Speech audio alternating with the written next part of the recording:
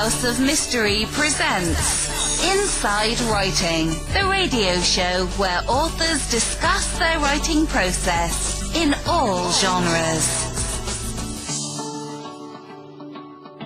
Hi everybody, welcome to the House of Mystery and the paranormal segment of the show. I'm thrilled today to be able to talk to who is fast becoming an old friend, John DeSouza. This is the second time that we've had the pleasure of having a conversation about John's life and his experiences. And probably over a year has gone since our last discussion. Lives change, things move on, we experience different things. So just to recap, for those people who aren't aware of John, John has an exceptional history in the FBI as an investigator, working with anti-terrorism, violent crime. But then events happened around 9/11 that really made John rethink and start to explore his own understanding of the paranormal. And John, I don't think I talked about this with you last time we spoke. Yes. Because you were interviewing the Indigo children who had had experiences leading up to 9/11. Yes, absolutely, Julie. Thank you. Thank you very much. It's great to be on here with you again.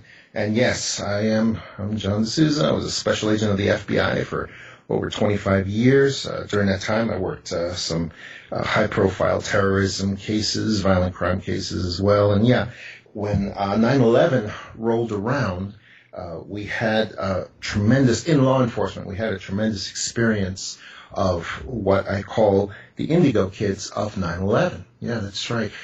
They were little kids as young as like 4 or 5 years old, going all the way up to 12. Dozens and dozens of cases of these kids across the states, across the United States, who were called in after 9/11 happened, who were called in as having information about the events of 9/11 before it happened. And they were called into these intelligence centers where people were told, call in anything that seems suspicious at all. And they were these kids were called in. An example, we had a little girl who was just playing on a playground, and she was just by herself, just playing during recess. And teacher comes up to her and says, "Are you okay? You're not playing with the other kids?" And she said, "No, I'm just thinking. And she's tracing designs in the dirt. And then the teacher goes to walk away, figures she's fine. And the little girl tugs on her skirt violently and says, "Tomorrow, stay away from tall buildings. Tall buildings sometimes fall down and they fall on people." And then the next day, 9/11 happened in the States. Had another little boy who was finger painting in class. Very young child. He was finger painting in class. He was drawing these beautiful structures, and this teacher's assistant comes up to him and says, "Wow, these are beautiful. You have these 2 tall buildings that you drew, and there's angels flying out of these buildings with red wings." And the little boy says, when she says, "These buildings are glowing. It's beautiful how they're glowing." And the little boy says, "These buildings aren't glowing. These buildings are on fire. And those aren't angels with red wings. Those are people who are jumping out of the buildings, and they're on fire as well." And, a teacher walks away from a kid like that and just doesn't think about it again and then 9/11 happens. And then she reports that in. So we had dozens and dozens of those cases that occurred, that happened, that just were amazing, and they all had to be investigated by FBI agents, police officers, all these task forces that work together in these intel centers. And we had to respond to these cases, and we had to talk to these poor little kids, some of them sometimes who barely even remembered the experiences at the time. But there were numerous of these cases, and every one of them had to be investigated and had to be spoken to. And in every single case came back, the families had to be looked into, and there was no connection to terrorism found. In other words, it wasn't like these kids overheard some adults planning 9/11 or anything like that. That was all looked into, and these families were found to have no connection whatsoever. So, in other words, the paranormal explanation of their experiences was the only explanation left. And subsequent to that experience, I mean, the FBI clearly must have been quite taken aback by the sheer volume of those children needing to be interviewed and having these almost premonitions. So now, is there anywhere that the FBI collate information prior to an event? So if children or I suppose those children in particular, are still drawing things and saying, explaining things in such a way. I mean, most children do not draw buildings with people jumping out of them and on fire. Right. So is there a way of collating this information prior to an event and analysing it? Prior to an event? Well, not with the FBI. The FBI does not have a separate sort of division or unit to look into these things or to separate cases that have paranormal impact or implications to them. And if people want to see what I'm talking about, they can easily just go to a website called Vault, the word vault.fbi.gov.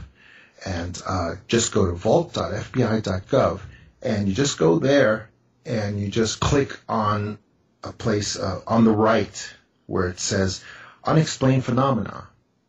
And then you'll see opened up all the different categories of paranormal investigations that have happened over the years in the last, going back 40 years. This is the website that has all the declassified cases investigated in the FBI. And there are categories under unexplained phenomena that shows cattle mutilation cases that have been investigated by the FBI across Montana, Utah, Wyoming, across many of the states. Also, there's sections under unexplained phenomena for UFO investigations. And there's numerous under that category. There's numerous investigations. And also there's an entire JFK section, of course. There's JFK assassination section in there. And many people have been on this site and have looked. You don't need a middleman. You can just go directly. But what this site shows is what I'm telling you now, that paranormal, there's no separate unit or section for paranormal investigations. Mm. They're just handled in the broad general sense as regular investigations. And if you start looking at these investigations under unexplained phenomena, on the right-hand column that you'll see in that site, you'll see that they're handled as purely material, physical investigations. For instance, the cattle mutilation cases, even the UFO cases, they're handled as regular material cases, and they're run out to the end until the material data runs out. And usually on a lot of these cases, they end up undetermined status at the end of it all, because the FBI officially can't go beyond the material conclusions. They can't. They're a criminal organization, and they can't go beyond that last step into being, para-investigator. They can't go beyond that. And that's the reason why I put together a lot of these cases in my book when I left the FBI, the para-investigators. And that's why I had to collect these information. So basically, to put together these investigations, I'm the one who collects these cases and puts them together and shows them to people, like I did in my book, The Para-Investigators.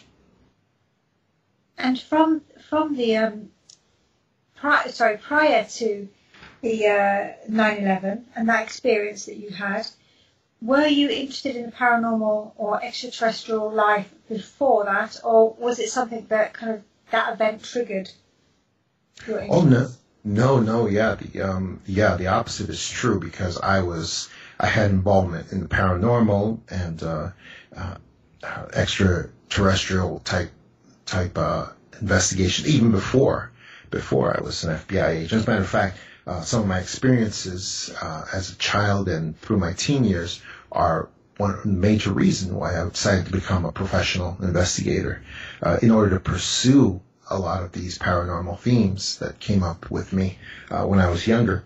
I think last time I was on your show, as a matter of fact, this is something that is recounted in my book, The Extra Dimensionals.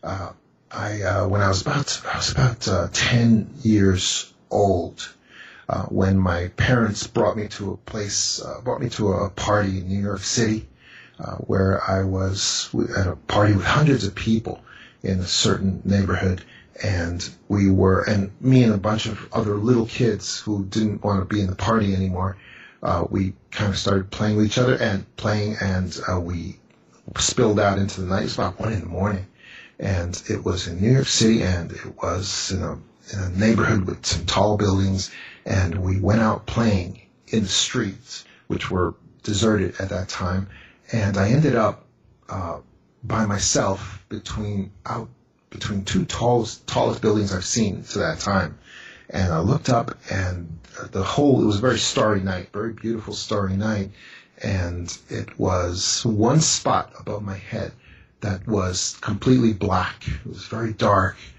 inky black dark, and I kept looking at that spot, and it was a cloud, like the kind of type a squid would give off in the water of just when you're trying to grab it.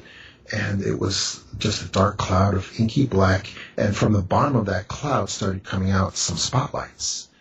And I kept looking at that cloud, and it was a flying saucer. It was an old-fashioned UFO just coming down towards me with spinning lights in the bottom, and appeared metallic, sort of. I mean, it looked that way. And it was coming down towards me, and I felt that spotlight go through me, that blue-green spotlight. I've spoken to many witnesses who felt that spotlight, and it feels like it is just going through you, examining everything in you. And I just looked up at it, and then two girls appeared on my left, who were screaming, teenage girls, who were looking at the same thing I was, and they were screaming and going crazy, and one of them yelled at me, "Little boy, you better run home. The world might be ending." And then they disappeared, and I took a step back out of the spotlight, and the vehicle, the UFO, reversed course at the same moment, and just started going right back up into that dark cloud, and it just started taking off and disappeared, and the cloud was gone too. And I ran back to the hall where they were having the party, and I ran back to my parents and told them what happened. And my mom told me, you can't talk about those things in front of people, so I had to wait till we got home and told them everything that occurred. And it wasn't received very well, but that was my first experience at about the age of 10, and that was my first experience at that age, and that basically started my interest in the paranormal and in extraterrestrials as well. Then the definition of paranormal is just, as it sounds, it's something outside of the realms of what we believe to be normal, and it doesn't cover any particular genre of sort of extraterrestrial or spiritual presences or poltergeist activity. It doesn't cover any one aspect. So what are your beliefs, John, in particular around the presence of spirits or extraterrestrials? Well, because of how much I've researched and I've looked into these cases and the witnesses I've talked to, the witnesses I've spoken to over the years, I basically have come to a complete belief that all persistent areas of the paranormal that have really lasted in the consciousness of people over the years are basically truthful, serious nonfiction. I believe that ghosts, cryptids, spirits, alien visitors, and any phenomena that persists in the mind of man has basically its roots in truth. And that's because human consciousness wouldn't keep pushing these things forward if there wasn't something rooted in truth. And that's been my experience as I investigate these things and as I go through drilling down, because all I am is an investigator, and all I can do is, and I don't have a dog in this fight. I just, all I can do is go with what the evidence shows and the clues and the patterns and the modus operandi and where it sends me, where it takes me. And it's different from scientists though. Scientists have to follow the data, the material data until it runs out. And once the material data runs out, they can't go any further. Investigators are different. We follow the clues. And follow what happens in the minds of people. And that very often goes beyond the material. It takes us to places that can be very improbable and very unbelievable, but we have to be ready when we get there to examine those and to take them as serious, truthful nonfiction, basically. And of course, so many paranormal investigators, and I use the term loosely, will go seeking activity, whether that be ghostly activity, spirits, or whether it be extraterrestrial, and they'll go out looking and hunting and having these overnight investigations in places where maybe there never has been any reported activity. But as you were saying, a good paranormal investigator, a good investigator, they go out and they investigate somebody else's experience.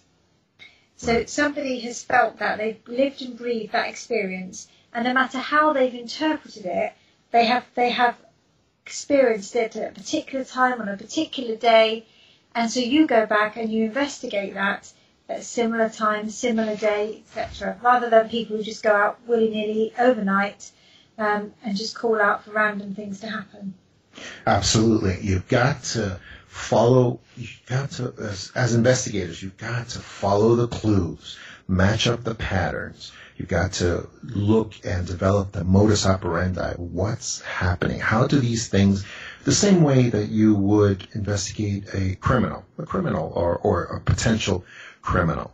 You have to develop that profile. You have to, even if what you're looking at is ghosts, or alien visitors, you have to treat it like they're perpetrators. And then you have to build that modus operandi. Why do they act the way they do? Is there a perpetrator here or not? And there's so much that goes into this with experienced investigators as far as building up that profile, building up that personality profile to what is involved with these phenomena. And whether there is a phenomena there or not. Very often you have a body. In criminal investigations, you have a body that's dead and that's been obviously murdered, but now you've got to find who is the culprit, where is the culprit, and what is our reason for believing that culprit is the person. Well, finding out whether Bigfoot is real or not, or whether ghosts are really there, is very similar. It's very similar in terms of temperament and how you approach that whole thing.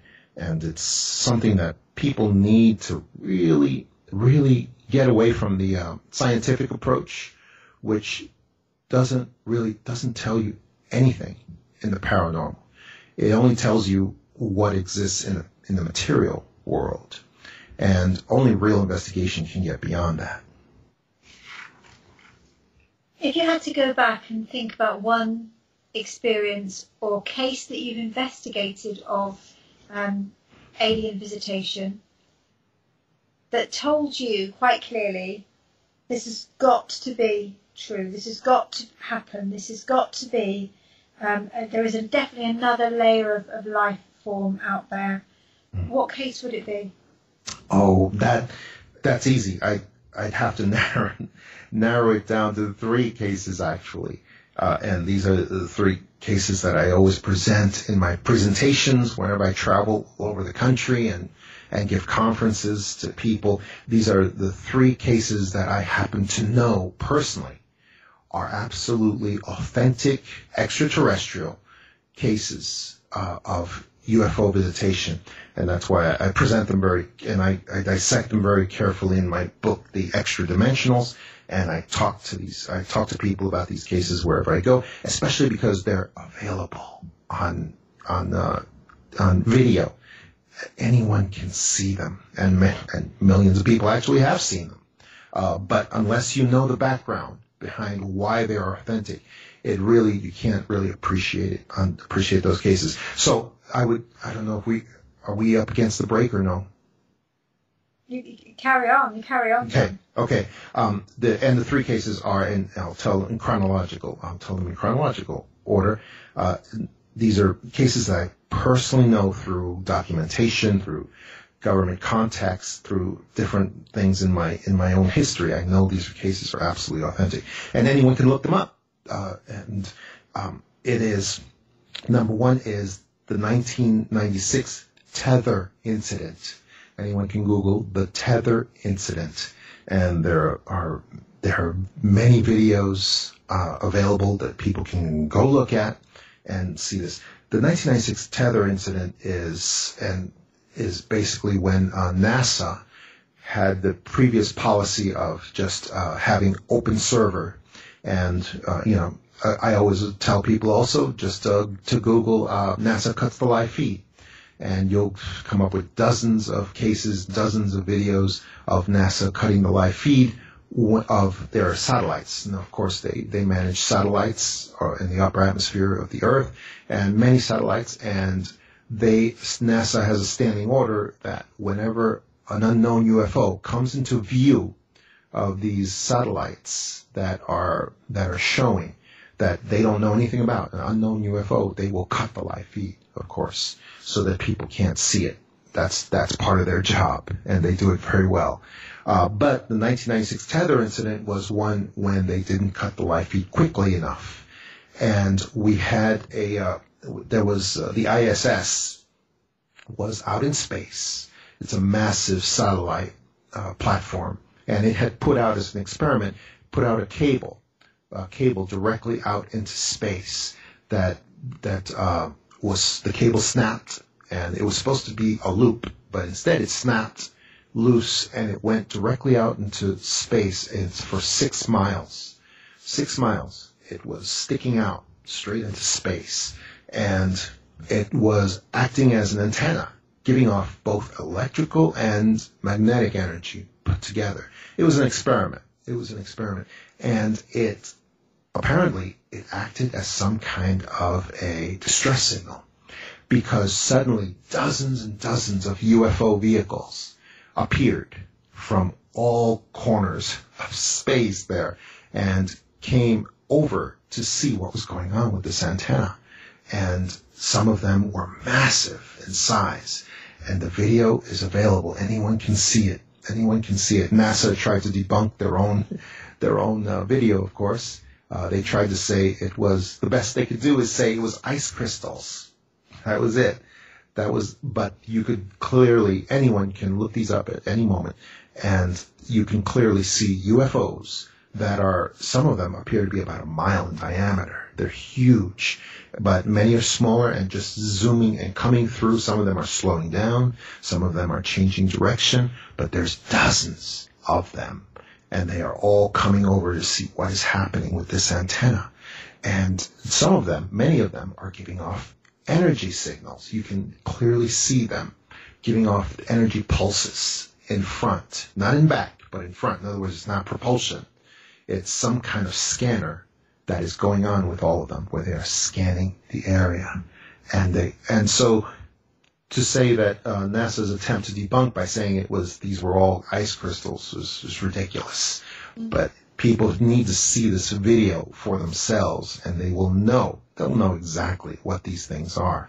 So that's the first incident that I know for certain is absolutely authentic and is at non-terrestrial UFOs. and I know that for a fact. And that was the 1996 Tether incident, and I encourage people to look that up, of course, on their own. The second one is the Turkey UFO. The Turkey UFO, the country of Turkey, UFO of 2008. 2008. Also, it's also called the, and anyone can Google these and watch many videos that are available out there on this, and of course on YouTube. And it's also called the visible occupants UFO, the visible, and there's a reason for that, because it's the only UFO case, and people know these cases. What they don't know about, and people know these cases, so millions of people have looked at these videos, but what they don't know is that these cases are absolutely authentic. Because, of course, there's an apparatus set up to debunk these cases and these videos. And that apparatus is very efficient because it involves the mainstream media. It involves these squads that create fakes that replace the authentic videos temporarily. And that's a whole nother topic. But anyway, I encourage everyone to Google the Turkey UFO 2008, also the visible occupants UFO, because that is a video that has been certified as authentic by every scientific board in the country of Turkey, and is basically just a security guard who filmed out in the sky this UFO that it's very far away, but you can tell that it's real. And the UFO, for some reason, there's like a plexiglass bubble in the middle, and it's clear, and you can clearly see what appears to be grays standing in the clear plexiglass part in the middle. And that's the best way I can describe it, but that's what it looks like. And it's the first time most people have seen actual gray beings that are standing in the middle of this UFO. And that's the second case that I absolutely know is authentic, that people can see for themselves. And they'll also see the faked videos, because that's part of what is done to try to debunk these cases. And the third one that I would encourage people to also look up, which I know is absolutely authentic, is the 2011 Dome of the Rock UFO. Dome of the Rock UFO. Anyone can Google that, and you can see numerous videos of that incident. And it is in 2011 in January, when a plasma UFO came down in the night sky. It was about 1 o'clock in the morning in Jerusalem, Israel, and this plasma UFO filled with light just came down directly over a Islamic holy site, the Dome of the Rock, and it's also a Jewish holy site as well. And it came down directly over there. It hovered directly over the Dome of the Rock for about 30 seconds, and then almost as if it was delivering something, and then it gave off an energy flash, an energy signal that covered all of Jerusalem, just like that, and then just went straight up into the night sky and disappeared at a speed that is not humanly possible, and it just took off and disappeared. And that was the 2011 Dome of the Rock UFO that people should just look up, as the videos are available on YouTube. However, let me say, on each of these cases, there is a procedure that is followed by the elite powers in control, the puppet masters, who are very anxious to cover up any true incidents of the paranormal. And what they do is they have these standing squads that look up any real incidents of the paranormal or of UFOs. Then they will take down the originals temporarily, because this is viral. They take down the originals, the real videos, and then they load up fakes. fake copies, so that when millions of people, because millions of people heard about this, people even in the mainstream heard about this, and you have millions of people in 2011 in January, millions of people found out about the Dome of the Rock UFO and rushed to YouTube to go see the videos. Well, they didn't get to see the real videos, which were taken down. What they got to see were and this has happened in every one of these instances, and what they got to see were these fakes that were created, sometimes with Hollywood level quality, and the fakes were created, but with traces of CGI and Photoshop and bad fakes on purposely, and they were created and loaded up there so that when these millions of people all rush to go see Dome of the Rock UFO, they'll be confronted with these fakes, and then they will say, and also at the same time, the Huffington Post and New York Times are all sent to go look at the fakes that were loaded there during this crucial period, this about 48 hours after the incident. And they will go look, and then they will write articles pronouncing that this was fake, it never happened. Oh, look at the CGI, look at the Photoshop, these are terrible fakes, this incident never happened. Okay. Then all the millions of people see those articles, and they also see the fakes, and then they all conclude, and many people remember this, that the 2011 Dome of the Rock UFO was a fake. It was absolutely not true at all, and a poor fake at that. Then the awakening is averted, and everyone forgets about it. Well, of course, because it's viral, the real videos get loaded back up because it's viral. And so the elite powers in control can't stop that from happening. But it doesn't matter. And as a matter of fact, the real videos are up there right now. Anyone can go see them, and they are available. But that crucial period was avoided, the crucial period of awakening, like right after it happened. And that's their real purpose. That's all they want. They don't care if people who are already awakened, like us and like your audience, Julie, if they see the real videos now, they don't care because we're in that little minority of awakened people. What the elite powers in control care about is interference with the mainstream. They're those millions of people that don't know if the paranormal is real or not, but they'll check out something just to see if it has any validity to it. And that's the period when they need to avoid people seeing the real stuff.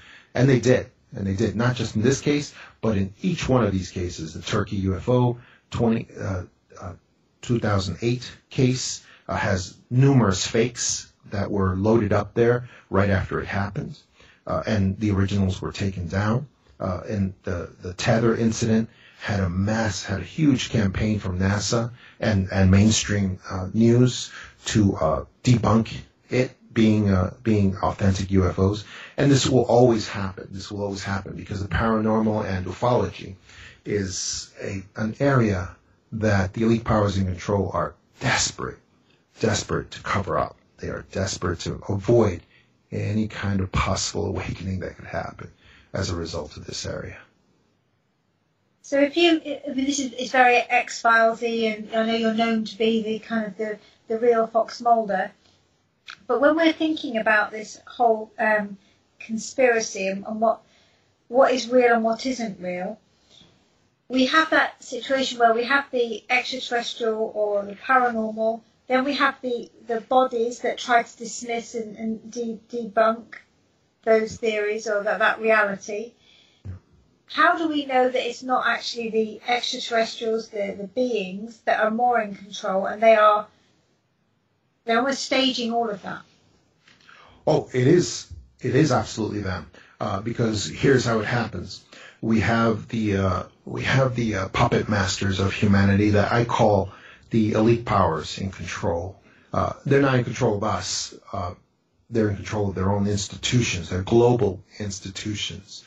But they are, and I don't like to say deep state or use other people's phrases, but I call them the elite powers in control, and they are working together with a segment of alien visitors who are and this is stuff I have gathered from other people in in the intelligence community that are a lot more experienced than I am.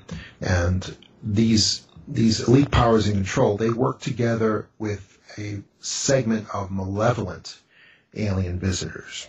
And what first told me that was the actual reality of Roswell, what happened at Roswell, New Mexico, where we had in 1947, I believe it was 1947, the alien, the very carefully composed psychological operation of Roswell, where we had this supposed alien vehicle and alien technology that was crashed on the ground, and supposedly a couple of alien bodies that were retrieved from that incident. And as I tell in my book, The Extra Dimensionals, a real careful investigation of that incident shows that this was a psychological operation composed with help from alien visitors and the elite powers in control that give the nations their marching orders every day. And what they did was they put together some real alien tech and some materials, and then they put together some kind of hybrid bodies that were put into there. And there were many purposes to this operation, this psychological operation, because it wasn't really aliens in there. It was some kind of hybrid bodies, and it wasn't really an alien ship, but it was made to look that way. And here's the interest that the alien visitors had in doing that. And it's a segment of the malevolent alien visitors that were involved in this. The reason is they want people to think that alien visitors are physical, just like human beings. That's a very important agenda item for them, because it goes into alien imminency. It goes into a lot of important agendas that they care about. They don't want people to think that alien visitors are not physical, as I reveal in my book, The Extra Dimensionals. Alien visitors are actually not physical. They are from other dimensions. They can apparently change their vibration to be here sometimes physically for short periods, but that's something that's very temporary, and they have to go back to their own dimensions of reality. However, they want us to, and that's why Roswell happened. They want us to think that they are physical, that they could be here, they could show up on the White House lawn at any moment, set up camp, and they could just be here forever. And they can't. That's one of the things that they are very much interested in hiding and keeping people from knowing, because then it leads to other revelations about them that they would rather keep under wraps. And that's one of my investigative conclusions from everything that happened at Roswell concerning extra dimensionals. So what's the ultimate goal? If extra dimensionals are in control of everything that we do and they're manipulating world events, what's their bigger purpose? Oh, that's the ultimate question. Their bigger purpose is what it's always been.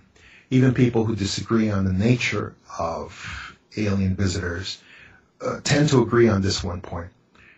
Their ultimate purpose is connection to human souls. And what's funny about that is that applies whether you're talking about, and there's really only two groups of alien visitors that matter: malevolent alien visitors who seek to harm us, seek to subjugate us, seek to do bad things to us, and benevolent alien visitors, the good ones that come here, help us, serve us, heal people's diseases, cure us, and do great things for us. And yet both groups all seek connection to human beings on a spiritual level. That's what they seek. That's very important to them. And it's what they've always wanted. It's what they always seek out.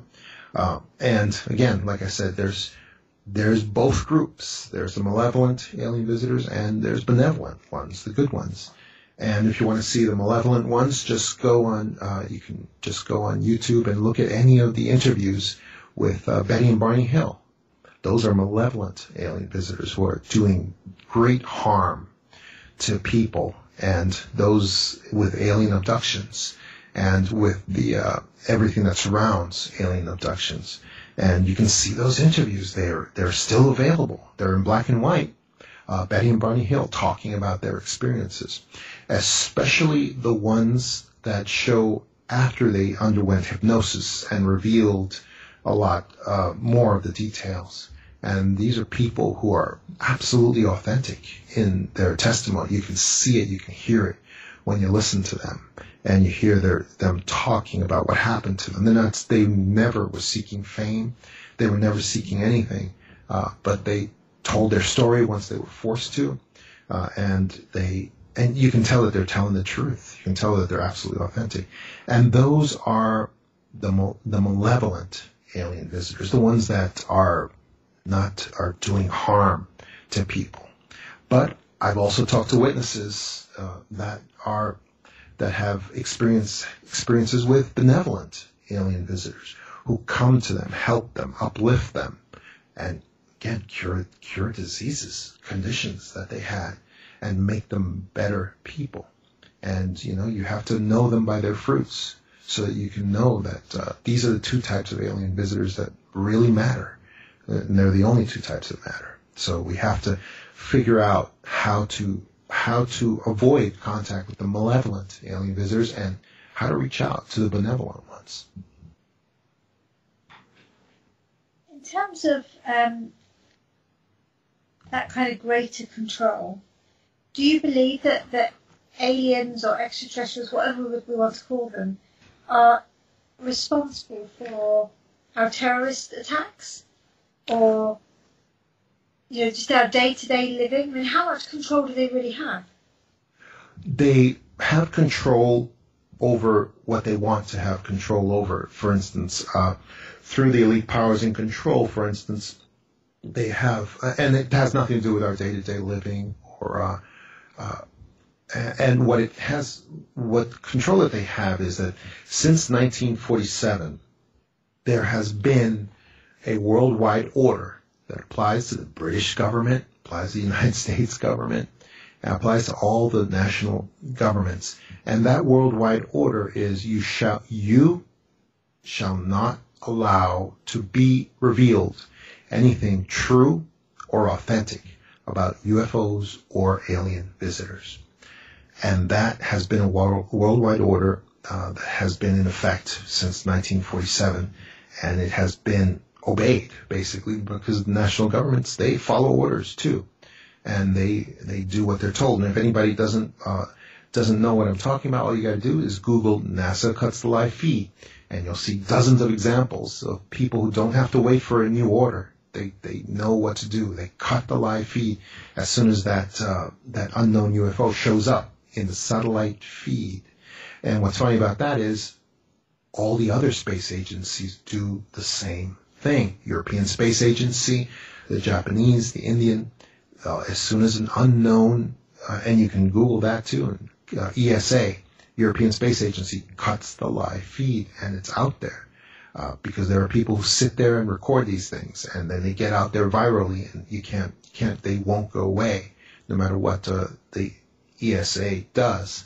So this is a worldwide order. We also saw it at Rendlesham Forest, when we had an American military base on British soil that was invaded in 1980, invaded by numerous UFOs that came. They shut down, supposedly, they shut down nuclear missiles, and they also invaded the entire base. These terrified soldiers that were confronted with these UFOs at night.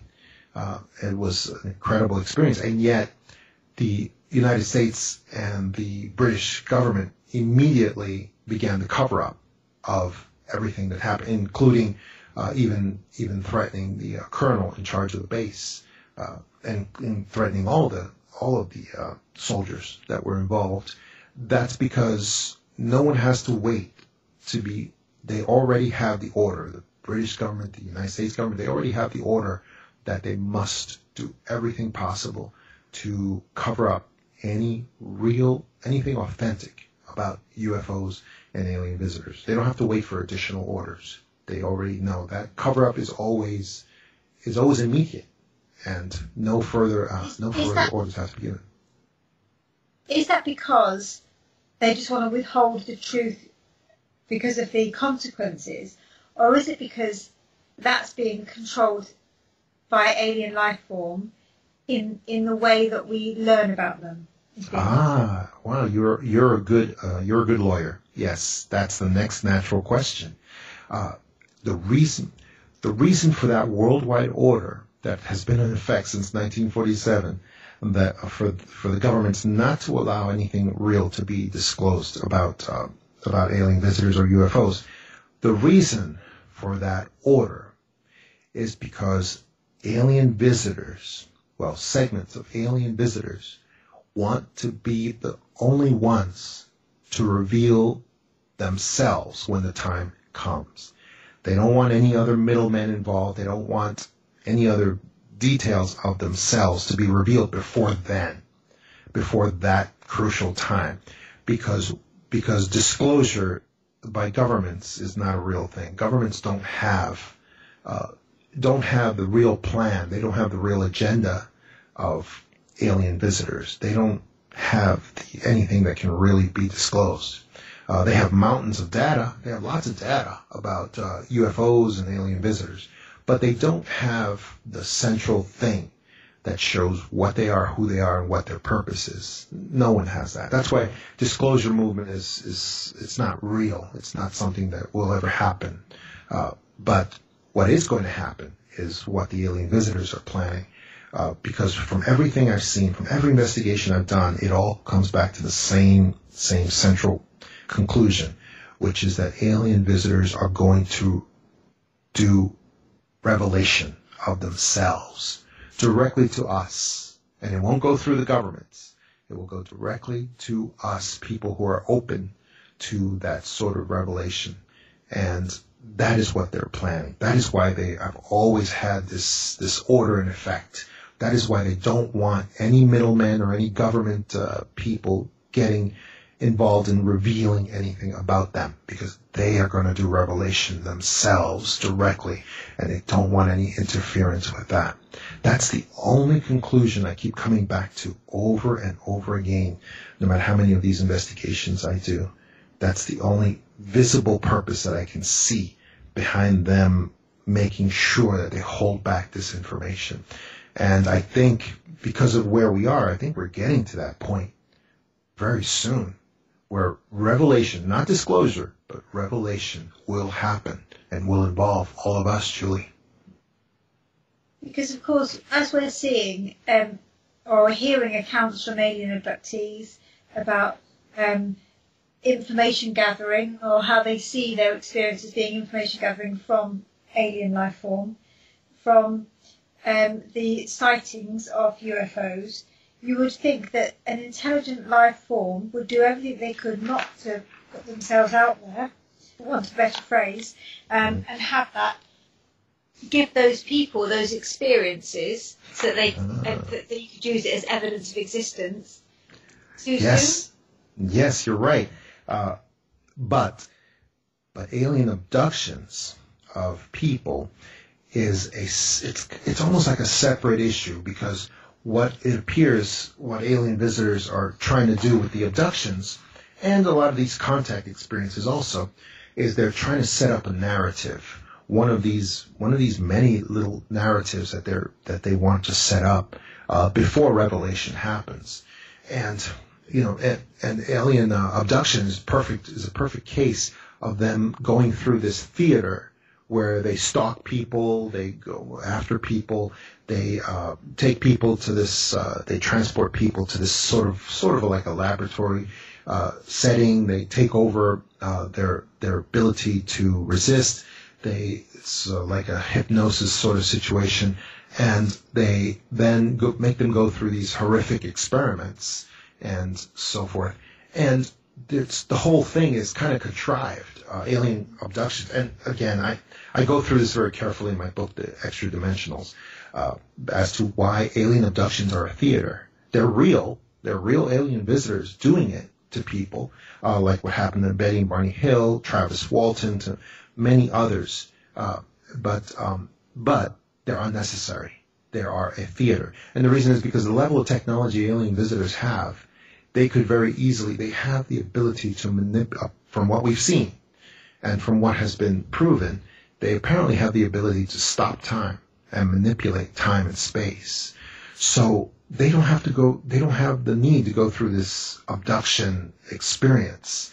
They could just stop time, collect all the samples that they want from people, and disappear, and people wouldn't even know they were there. But they don't do that. They go through this elaborate sort of stalking, targeting, acquiring the person, going through these messages with them, relax, these are peaceful purposes we're here for, you are special. They go through this whole kind of theater. And the reason is because they're setting up a narrative. They're setting up a narrative that will be used later in far greater volume. That's the investigative conclusion I came to after studying so many of these authentic abduction cases. Wow, it's so interesting. Talk and talk. Over the past years, in your experiences working as an investigator, you've now written 3 books. Tell us about your books and how they follow each other. So can we go and we pick up the last book, Clear Hearers, and understand it, or do we need to read all 3?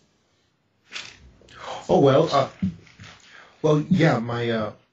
The main book was talking about today's the extra dimensionals. Is basically everything that I have learned concerning the authentic cases of alien abduction, alien contact, and what alien visitor agendas really are at the bottom of everything. And that's something I encourage people to learn about. My latest book is the Clear Hearers.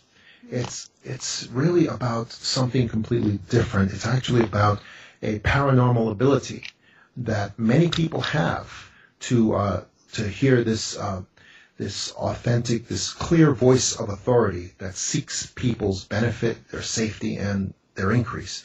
And it's about the Clear Hearers it's a story of investigation. It's a story of my family as I was growing up, and all of these paranormal phenomena that we experienced with the great voice. And it's something that I encourage people to just look at the free sample on Amazon of Clear Hearers, and if they can resist reading more, then that would be really something, because it is something. It's about an experience and an ability that many people have, and it's an explanation of how the phenomena works, how it can benefit them, and how it really can save lives. And so it's different from mediumship. It's different from having a spirit guide, or it's different yet similar. So that's the amazing part about it. It covers a wide area of experience, because it comes. Clear Hearers is just the English translation of clairaudience, which, as you know, clairaudience is actually a French word that's based on Joan of Arc from 14th century France, the young girl who actually came forward and saved France from going out of existence in 1400s, when they were about to be pretty much overrun by England, and were just about to go out of existence. And a great voice came to Joan of Arc and told her exactly what to do, and showed her what she needed to do with imagery and visions, and even affecting physical outcomes as well. And that's what the Clear Hearers is about a modern incantation of clear hearing, and what it really is in the modern era, and how it can help people today. Quite interesting. When I used to go on stage, I used to ask my guides before I went on to give me the ability to think clearly, to hear clearly, to give their views across clearly, and that was all about the clairvoyance, clairaudience, and clairprescience that I needed to be able to do my stage event. So it's interesting how I would be asking for clear hearing, and that's the name of your book, Clear Hearing. Yes, just check it out and just read the free sample on Amazon. It's also available in all book retailers through them, and on my website as well, of course, johntamaBooks.com. And if you could just look at the free sample, I think you'll see amazingly common experiences in there, Julie. Thank you, John. Thank you so much for taking the time out to speak with me this evening. It's been really insightful. I always love speaking to you, because I think you've had such a journey to get to where you are now and to formulate the views that you have, and hours and hours of research, and it's just been incredibly informative. So thank you very, very much. Oh, thank you, Julie. It's my pleasure always being with you. Thank you so much. It's awesome. Thank you. To find out more about our show, guests, or to listen to past shows from our archive, please go to www.houseofmysteryradio.com. Show's over for now. Was it as good for you as it was for me? Well, good night. This has been a production of Something Weird Media. I'll be back.